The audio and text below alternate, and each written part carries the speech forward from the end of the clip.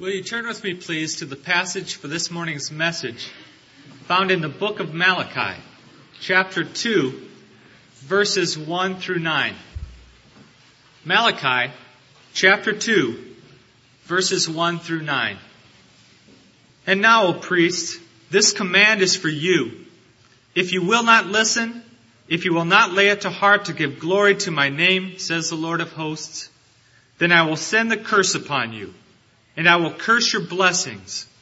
Indeed, I have already cursed them, because you do not lay it to heart. Behold, I will rebuke your offspring, and spread dung upon your faces, the dung of your offerings, and I will put you out of my presence. So shall you know that I have sent this command to you, that my covenant with Levi may hold, says the Lord of hosts. My covenant with him was a covenant of life and peace. And I gave them to him that he might fear. And he feared me. He stood in awe of my name. True instruction was in his mouth, and no wrong was found on his lips. He walked with me in peace and uprightness, and he turned many from iniquity. For the lips of a priest should guard knowledge, and men should seek instruction from his mouth. For he is a messenger of the Lord of hosts. But you have turned aside from the way.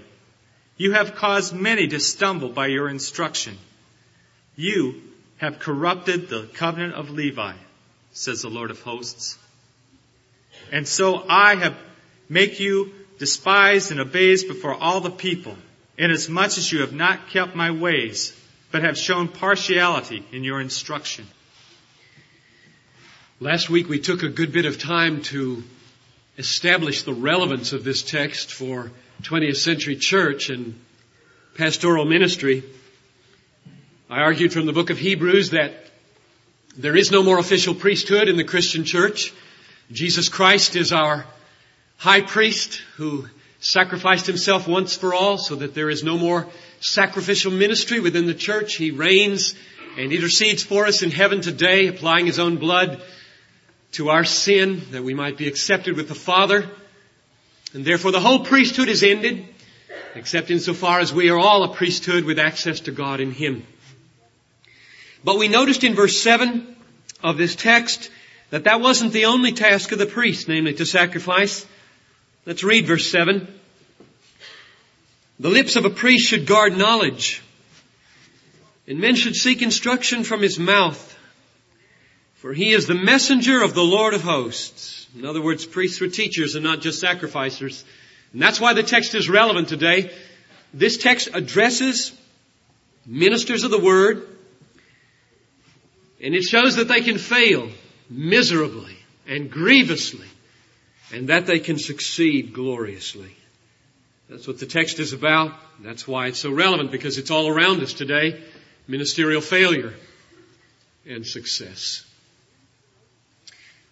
I ended with an overview last time and began what I want to begin this morning, namely a list of these failures, and then turn to the success of the ministry.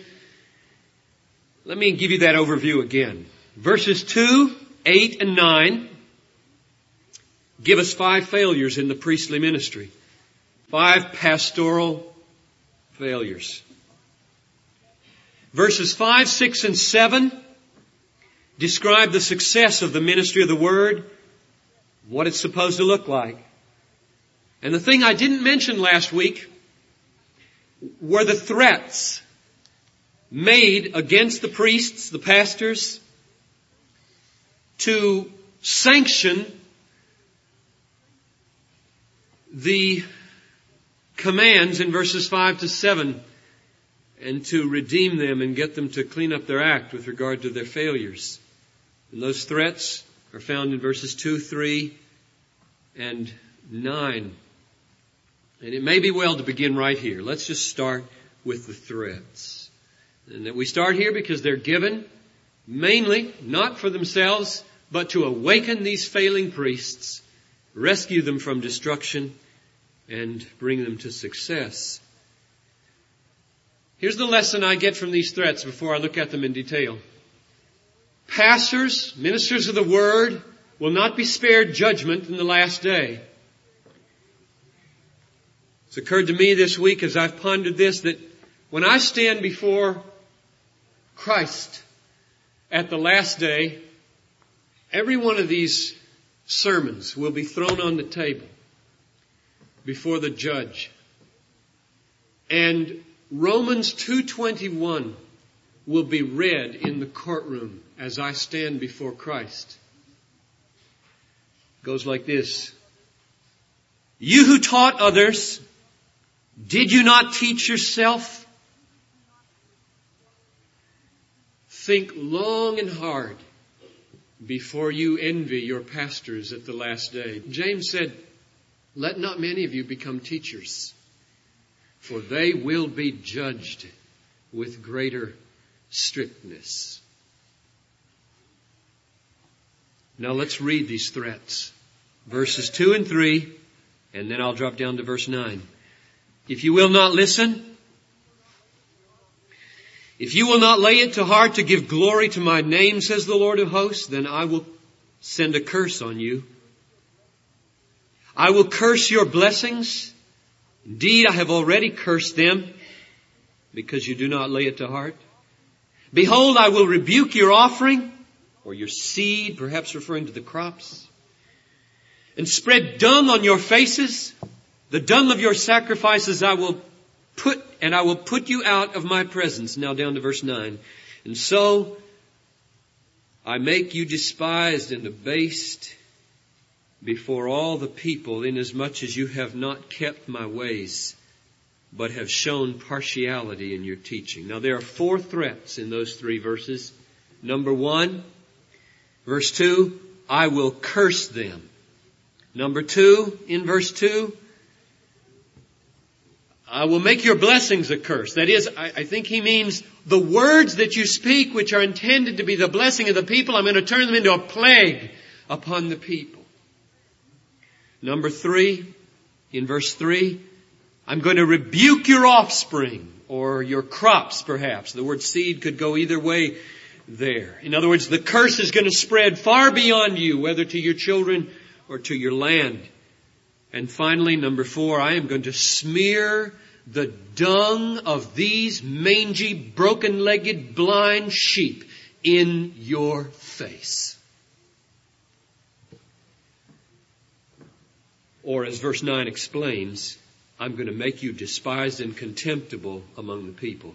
Now, why is God so angry? You know He's angry, don't you? I mean, when you talk about smearing dung in somebody's face, you're not dealing dispassionately with some minor disobedience. You're on the brink of rage. Nothing is more horrible to imagine than the beauty of holiness turning against you with omnipotent rage, which is what's happening in these verses towards the pastors of Israel. He is angry because of 5 failures. Let's look at them. Number 1, the failure of listening to God, or failing to listen to God. Verse 2, if you will not listen. It's a failure because you can't herald what you can't hear. Number 2, the failure to have a heart for the glory of God. Verse 2 again, next phrase. If you will not lay it to heart to give glory to my name, says the Lord. And that's the root of the matter, brothers and sisters. And we're going to see more clearly than ever this morning as we move to the success. That's the root of the matter. A pastor who has no heart for the glory of God is a failure, no matter how full his church is, nor wide his ministry. Number 3,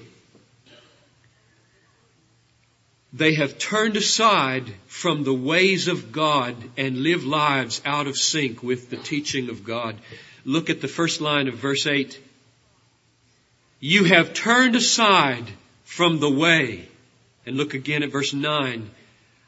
I make you despised and abased before all the people, inasmuch as you have not kept my ways. So the third failure is the failure of practicing what they preach.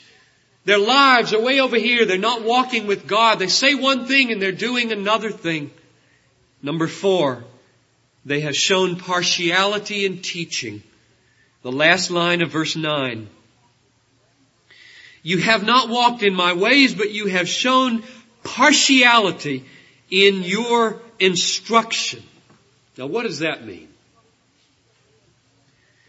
It means that they are doing the very same thing with the Word of God that they did with the sacrifices of God. You remember what that was? They gave just those animals to God that would leave maximum money in their pockets. Broken-legged sheep, blind sheep, mangy sheep. You can't sell them. Give them to God and keep your pockets full. And that's exactly what they're doing with their teaching. They give precisely that teaching to their congregations that will keep their pockets full. They play to their audience. They tell Daddy Warbucks what he wants to hear. They say peace, peace, when there is no peace. They do what Micah chapter 3, verse 11 describes. The heads of Jerusalem give judgment for bribe. Its priests teach for hire. You hear that? Its priests teach for hire. Its prophets divine for money. When the glory of God no longer satisfies the heart of a preacher, he can do 2 things. Leave the ministry or stay and preach for money. Would that they all left. Number 5. The failure of what results from all of this, in the middle of verse 8, do you see it? You have caused many to stumble. Let me ask you this. Do you think the sins of pastors, Christian leaders, are more grievous than the sins of others? I do. Not because a sin in and of itself is of a different nature or quality, but rather because the sin of Christian leaders is compounded by the fact that the weight of public responsibility should all the more have hindered it. And he didn't let it hinder it. I don't know if you've opened up yet this week's Christianity Today. It's in our library. I commend it to you. There are 2 or 3 articles on the sins of Christian leaders and whether they can be restored. And there is a short article by David Neff, the associate editor. And here's what he says.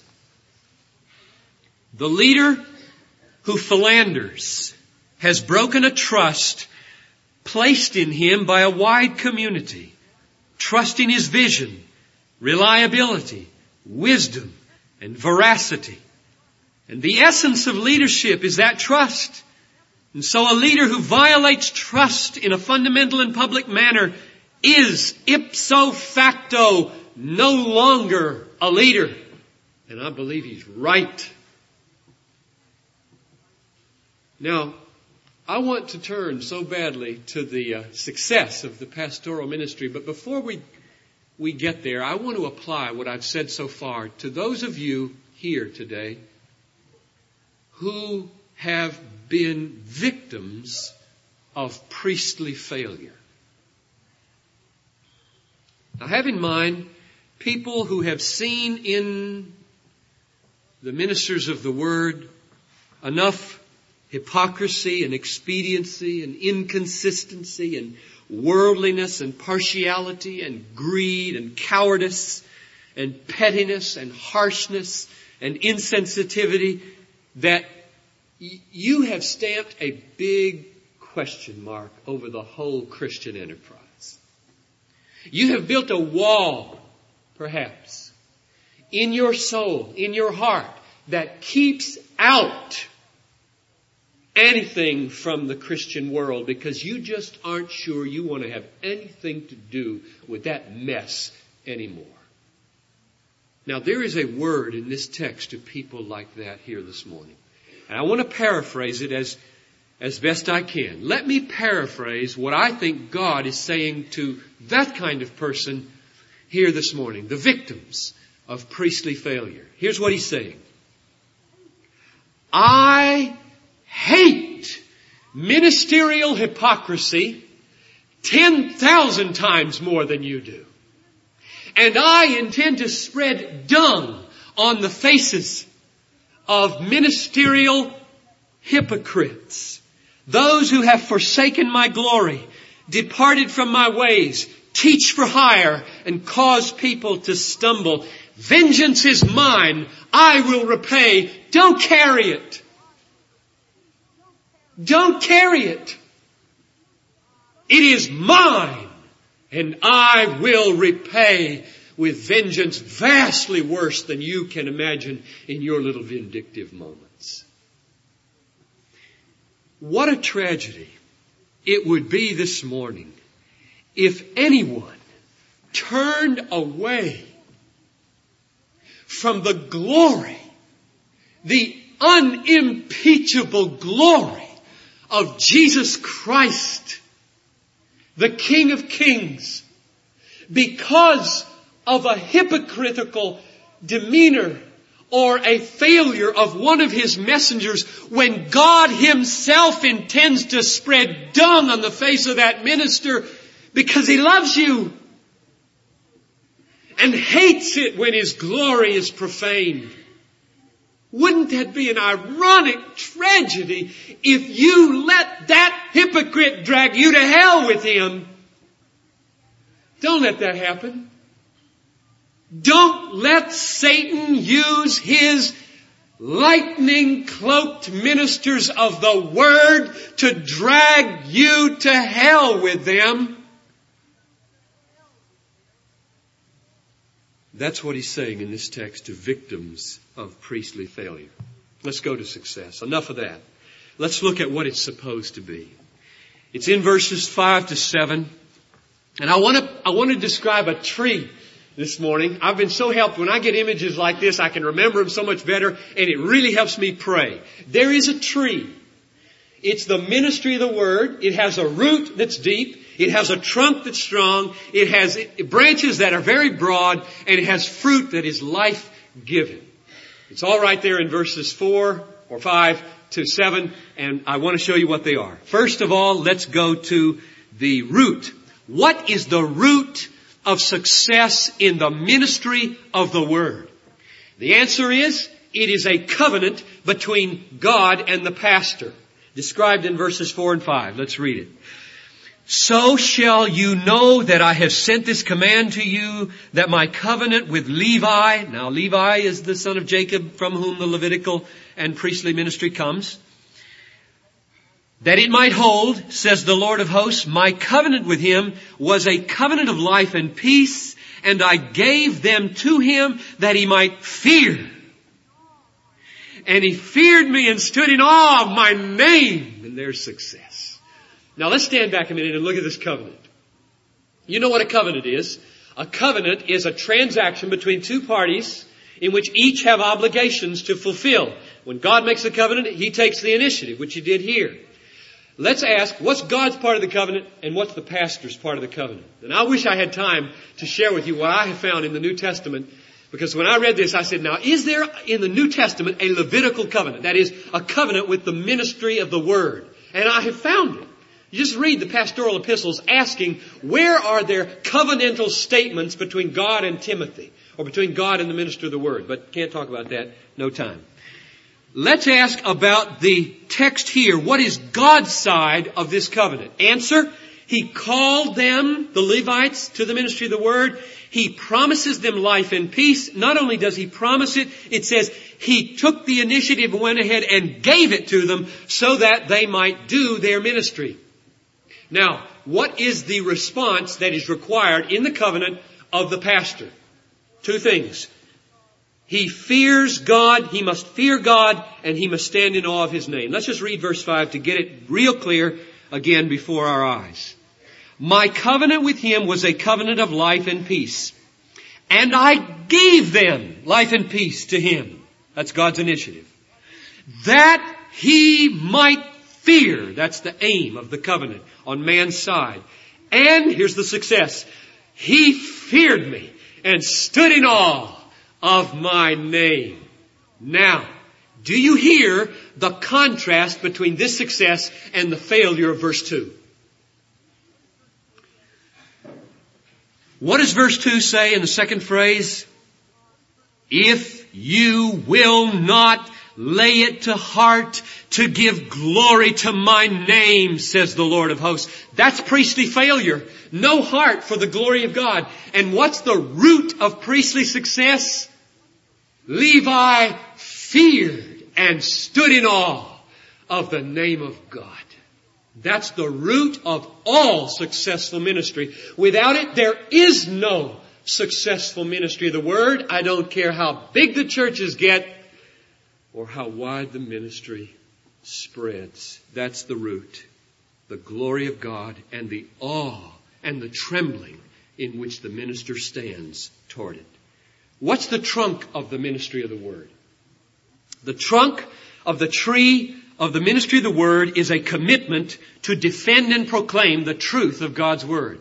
A commitment to defend, I'm choosing these words carefully, defend and proclaim the truth of God's Word. It's in verse 7 and verse 6. Let's read verse 6 first of all. The first phrase. True instruction was in his mouth. There's the focus on truth. Now verse 7. The lips of a priest should guard knowledge. Now that word guard is where I got the word defend. The priest is to defend or guard against misuse, abuse, distortion, the Word of God. He should guard knowledge. Read on. Men should seek instruction from his mouth, for he is the messenger of the Lord of hosts. That's where I get the idea of proclaim. You see, a priest is a lawyer and he's a herald. The lawyer defends the case of God. He says, don't you dare make it mean that when it means this. And therefore he argues his case in the courtroom of the assembly. But he's not just a lawyer. He's a hear ye, hear ye, hear ye herald in the streets of the city. I get that from the phrase, a messenger of the Lord. Now, the crucial thing to see here is that he gets his message from the Lord. It's the Word of God that he preaches, not the word of the newspaper or the magazines or the TV or his own imagination. It's God's Word that he proclaims. So what's the trunk? The trunk of the tree is the fibers of the Word of God. The Word of God cannot be broken. So if you've got fibers of God's Word in your ministry, it can't be broken. Now, did you see the contrast here? Have you heard the contrast between verse 2 and the failure of verse 2? What was the first failure mentioned in verse 2? If you will not listen to what? God. The fibers in the trunk of the tree are the Word of God. And the strength of that trunk is the commitment of the minister to defend and proclaim that holy and infallible Word. The root is reverence for the glory of God. The strength of the trunk is faithfulness to the Word of God. What are the branches? I'd love if this were a Sunday evening. I'd just have you tell me. We'd get this out of the text without my just talking to you. But I guess I'll be a herald this morning. The branches are the piety and the holiness of the preacher. The piety and holiness of the preacher. Now, those are not common words, so let me use some other words. The branches are the devotional life, or the life of devotion to God, and the private and public life of righteousness in the preacher. No ministry is successful where a life is out of sync with the message. Middle part of verse 6, if you want to look at it with me. No wrong was found on his lips. Talking about the preacher Levi. He walked with me in peace and uprightness. The minister of the Word must walk with God. And as he walks with God, he must be upright and peaceable in his nature. And his mouth must not have anything foul or false or malicious. He must be transparent, full of integrity, forthright, faithful in all of his dealings, lest he bring disrepute upon the message of the Word of God. So, the root of the tree of the ministry of the Word is the glory of God. The trunk of the tree of the ministry of the Word is the Word of God. And the branches of the tree of the ministry of the Word are the extension of the righteousness of God. Now, what's the fruit? What is the fruit that comes from a life of ministry like that? And if you're tracking with me, you could all give it to me right out of verse 6, couldn't you, at the end? He turned many from iniquity. Salvation from sin is the fruit of the ministry of the Word. And how my heart just fills up to see that happen in Bethlehem. I want so much for you to be saved. And I believe salvation is the fruit of persevering faith in the glory and the Word and the righteousness of God. The failure is the exact opposite, is it not? Look at verse 8. You have caused many to stumble by your instruction. You see how opposite that is from he turned many from iniquity?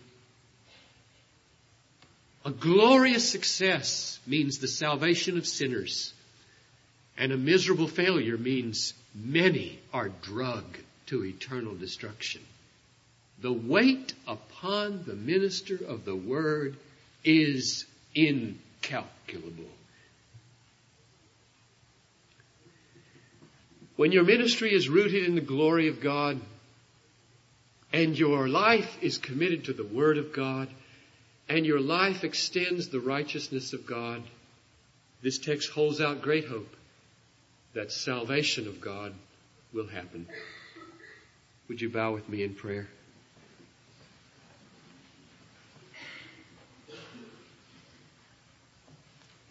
And I just want to have a moment of silence while I commend to you a possible resolution. There are 46 days left in 1987. And I would like to put in our little star mailing this week a one-sentence summary of this sermon in the form of a prayer. And ask you right now to pray whether you might commit yourself to take 10 seconds a day for the rest of this year to pray. Here's what the prayer is going to sound like. Oh God, grant that the glory of God and the Word of God and the righteousness of God would so fill this church that people would turn away from sin and receive the salvation of God right here in this room and all over this city. So just ask the Lord whether you might commit yourself with me to pray that prayer 46 times before December 31st. Because I believe God would do a great work. You know, Advent is a great season. A lot of visitors come to church, a lot of people who need Jesus. God could do an amazing, reviving, awakening work in our midst. And there's some of you probably who just need to get right with the glory of God and the Word of God and forsake some sins of your own. So pray about that for about 10 seconds here before we close. Amen.